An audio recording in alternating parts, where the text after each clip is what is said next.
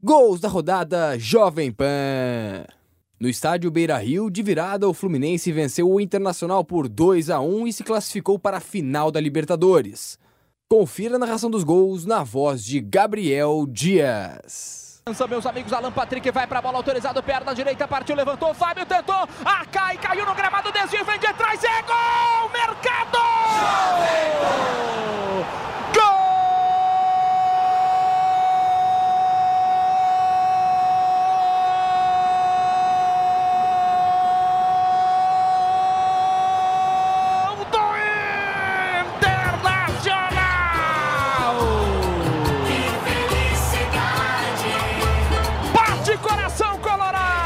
No escanteio levantado do Alan Patrick, o Fábio saiu do gol, só que escorregou na pequena área, ficou no chão. O Mercado sobe de cabeça, desvia com firmeza e põe no fundo da rede. Abre um caminho largo para chegar à decisão da Libertadores da América. Mercado de cabeça, o zagueiro põe para a rede da quina da pequena área, em diagonal, bota a bola pro fundo da rede. Mercado, faltando 35 minutos para acabar o jogo em Porto Alegre. Gol do Inter, gol do time da casa. E pro goleirão Fábio, a vida vale mais que um gol.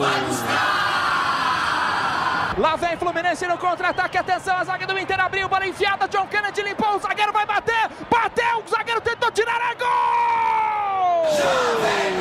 Gol!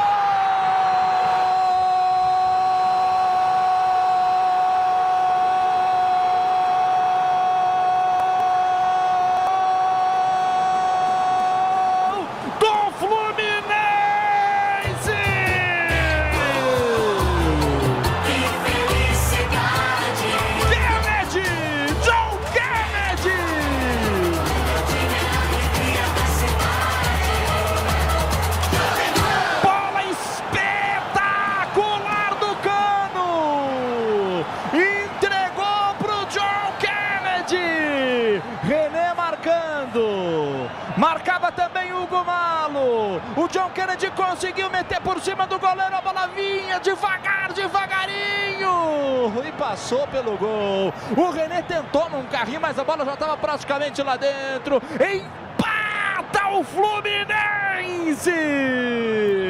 Restam 7 minutos e 40. Resta muito jogo. Um pro Flu, um pro Inter. Vai ter pênaltis. Se continuar assim é pênalti. Tudo igual na Libertadores. Sim, temos novamente um jogo. Sim, temos de novo um jogo na semifinal da Libertadores da América. Checagem no VAR. Guilherme Silva e pro goleirão Fábio. A vida vale mais que um gol. Círculo central do gramado, fica para trás, lançamento na ponta direita do campo, John Marius dominou, esticou, meteu pro Kennedy, deixou passar, Cano bateu, é gol!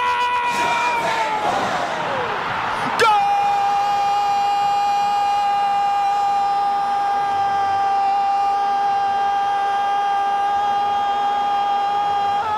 do Fluminense!